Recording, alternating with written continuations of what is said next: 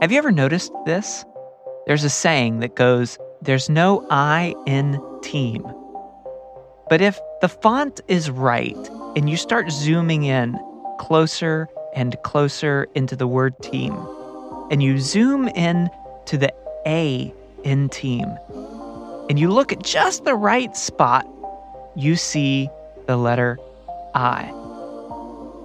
So what is it? Is there an I in team? Hi, this is Steve, and you're listening to Ministry During the Disruption.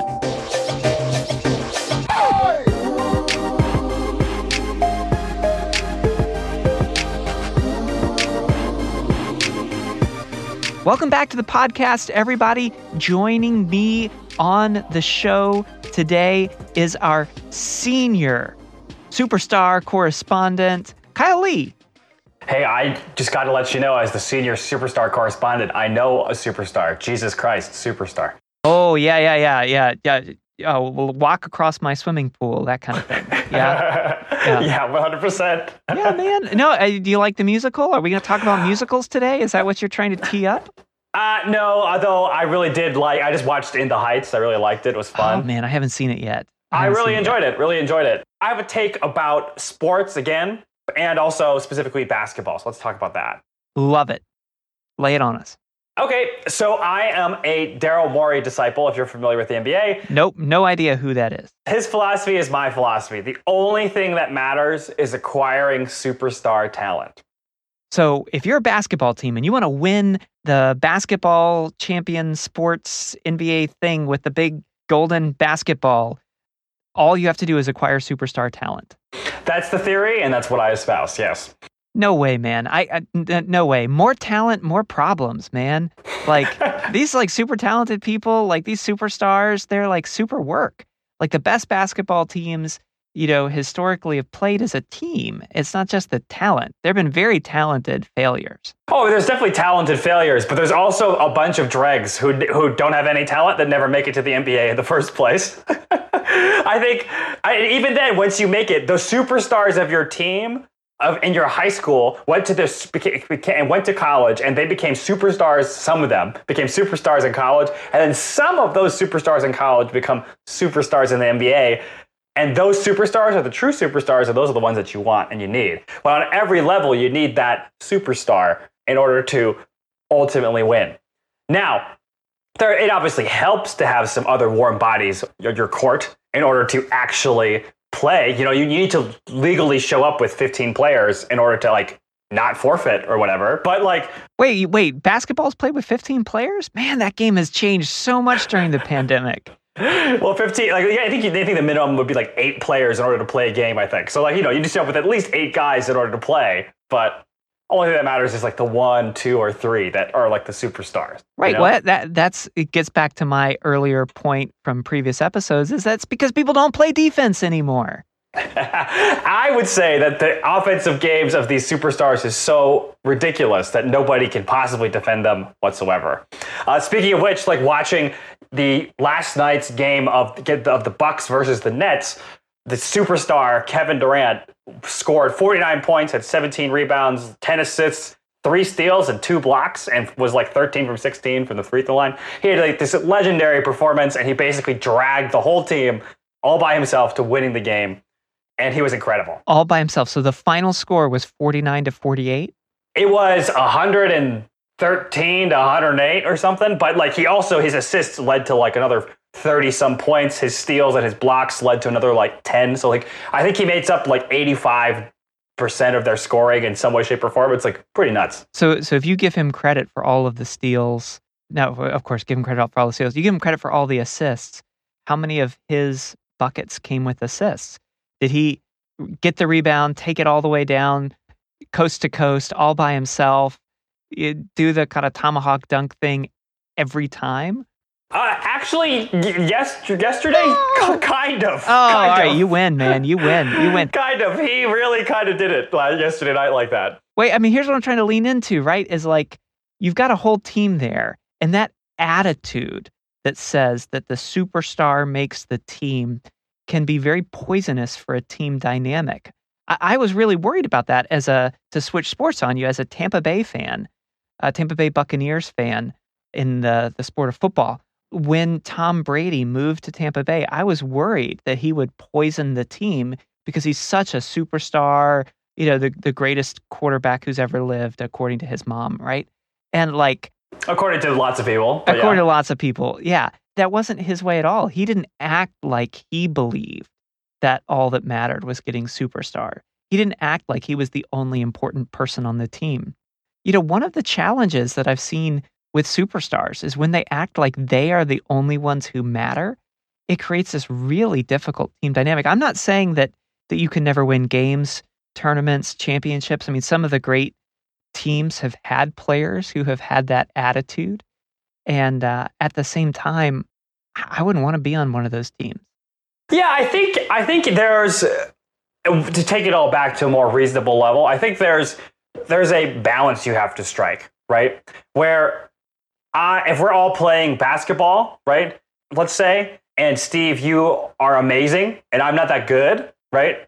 I need to kind of help set myself up and play in such a way that I help you play great basketball. Right? And the best way for me to play great basketball is to help you play great basketball, which most of the time means just getting out of the way, especially for playing on an amateur level.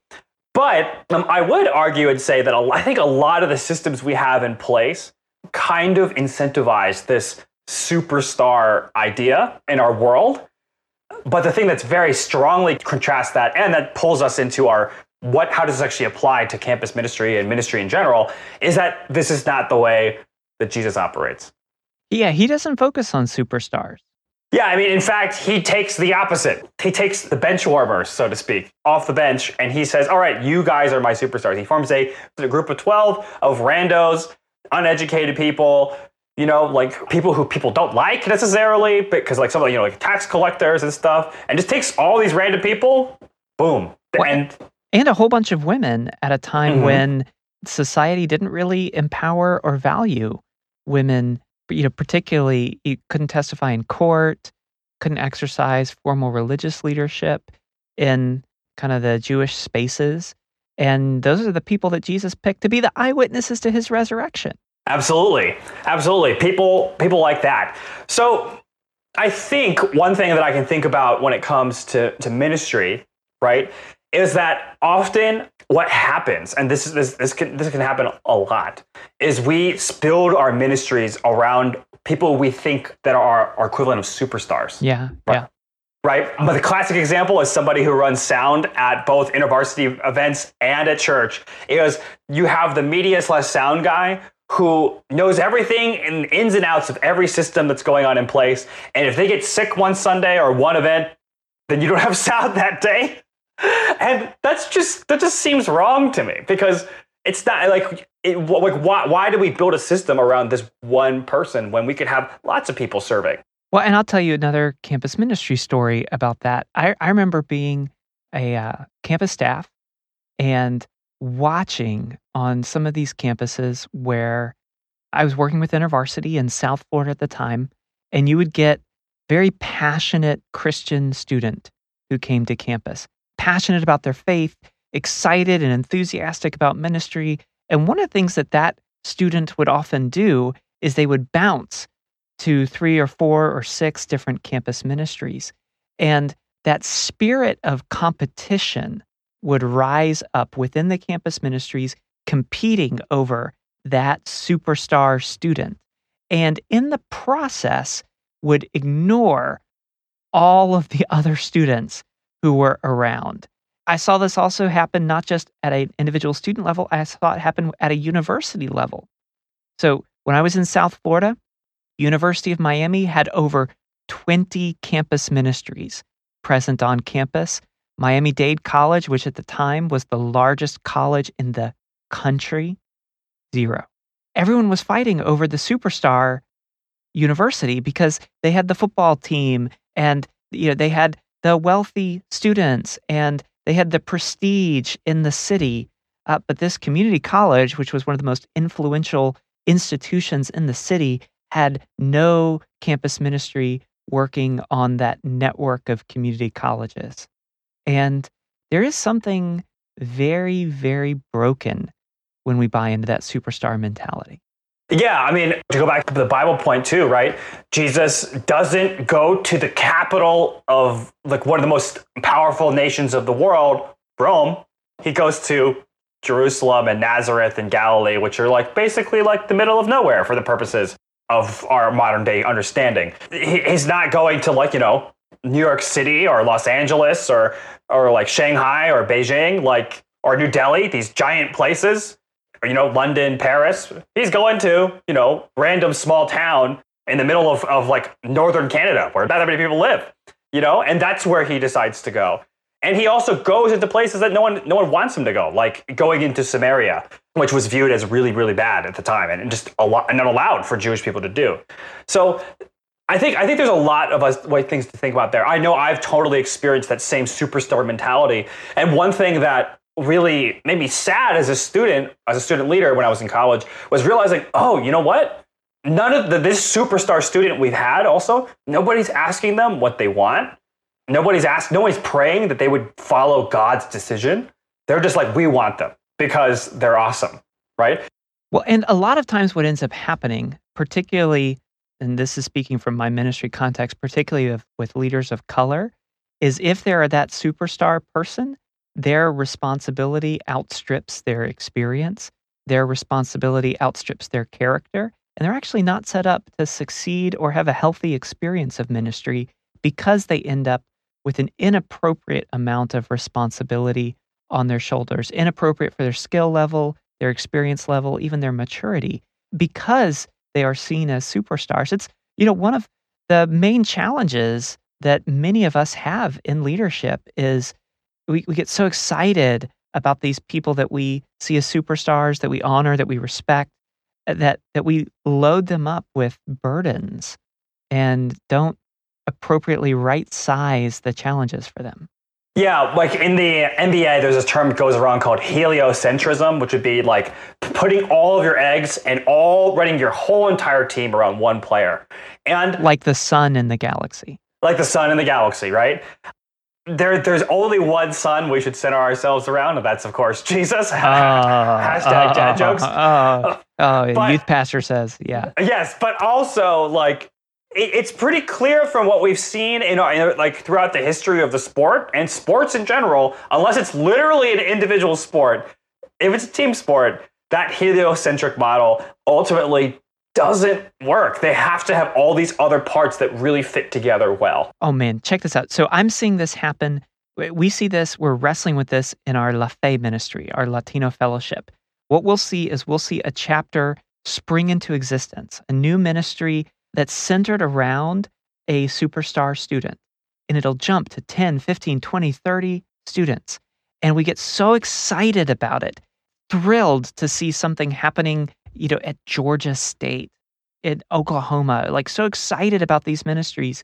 And then that key student graduates or moves away, and the ministry really struggles because it was built around this key persona. In the Latino culture, we've got this trait we talk about called personalismo. And it makes it really complicated to say we want the community to own the ministry, not the superstar. Yeah. I think that's a huge thing, right? Like we're not actually about a cult of personality or like centering our ministry around peoples and their skills and their talents in that way, right? We want to center it around Jesus and our faith and our mission. Well, and there's something about the character of God, the triune nature of God, which also pushes back against that superstar mindset. Jesus was constantly honoring the Father. The Father is constantly honoring the Son. The Spirit is giving glory and praise and spotlighting the Father and the Son. There's a way in the triune dance of relationship, Trinitarian relations, where no individual person in the Trinity is claiming superstar status. That actually this in the very nature of the center of our faith is this belief that the superstar shines the spotlight on someone else and makes them a superstar. And that's part of what God invites us into, is When Jesus says, you will do greater things than me, he's inviting us into this almost unimaginable opportunity. Yeah, absolutely. If you're there's going back to the NBA, it just makes me think about, there's the Trinitarian idea of God. And, basketball, you just want the big three. You want 3 superstars to do your work. But then a bunch of really great role players to help you come along. But Sure. Three persons, one team. I feel like that's some Trinitarian heresy, but I can't remember. It's like one of those, that's a heresy Patrick videos. But hey, there's one more thing on superstars. Can I jump in here? Oh, one more thing on superstars? Go for it. Because one of the things I've noticed during the disruption is that we have been very tempted across the campus ministry space to tell what I call hero stories. Kyle, you might call those superstar stories, where instead of talking about the person who faithfully shared the gospel with their neighbor, we talk about the person who faithfully shared the gospel with 300 people on Instagram. Instead of talking about the campus minister who faithfully led a group of students every week to pray, we talk about the campus minister who planted 10 chapters during the pandemic. And what can happen when we tell these superstar stories, which are wonderful and they are beautiful, we don't actually realize that they are demotivating for those of us who may be more role players. Because we look at that and we say, I can't do that. I'm not capable of that. That's not me. And so we opt out of taking ministry risk, or we miss out on receiving ministry encouragement. You ever seen this, Kyle? Yes, 100%. We have a particular standard of story that we really like, right? We have a narrative, we have metrics, we have what we consider superstar status, right? It has a set of traits that we say, this is a superstar.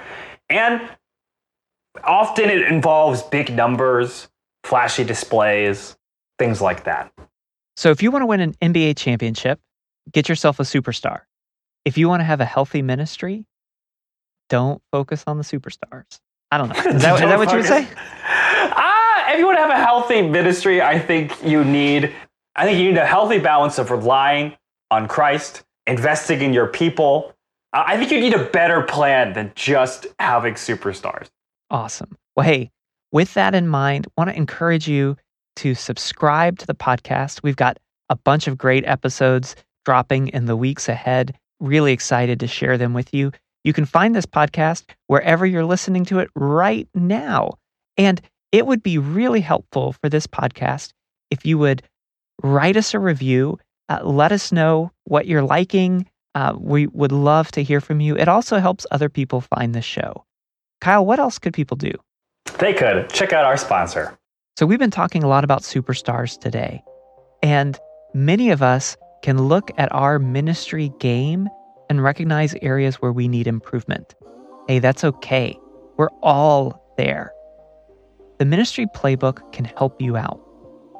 There are courses on all kinds of topics, from depending on the Spirit to how to know where someone is with their faith to reaching out to new students on campus. If you want to level up your ministry game so that you can be more effective in loving and serving students and faculty on campus, so that you can be more healthy in your ministry, so that you are not dependent on the random superstars that come your way. If you want to level up your ministry game, check out theministryplaybook.com. That's theministryplaybook.com.